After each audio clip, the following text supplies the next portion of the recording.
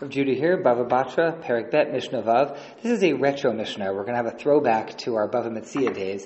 It just comes out of the fact that we were talking in the last Mishnah about dovecotes. So while we're on it, we're back to movable property. Let's talk about found doves, way like we used to do in the back of the old days.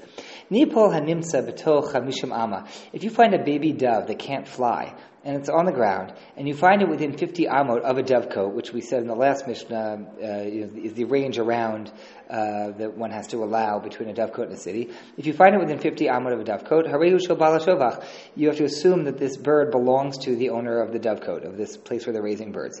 Chutz mechamishim ama, if you find it beyond 50 amma, which is more than a baby bird can fly, harehu shel motzo, then you can keep it, because where did it come from? Who knows? Not the dovecote. It couldn't have gotten there. Somebody must have put it down and lost it. It's yours. Finders keepers.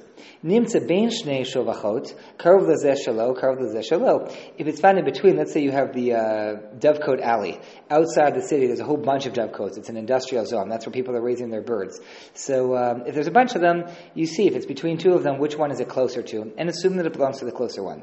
Mechza al mechza shneim yachloku. If the dove is found at the midpoint in between two dovecotes, then the owners of the dovecotes split the value of the bird.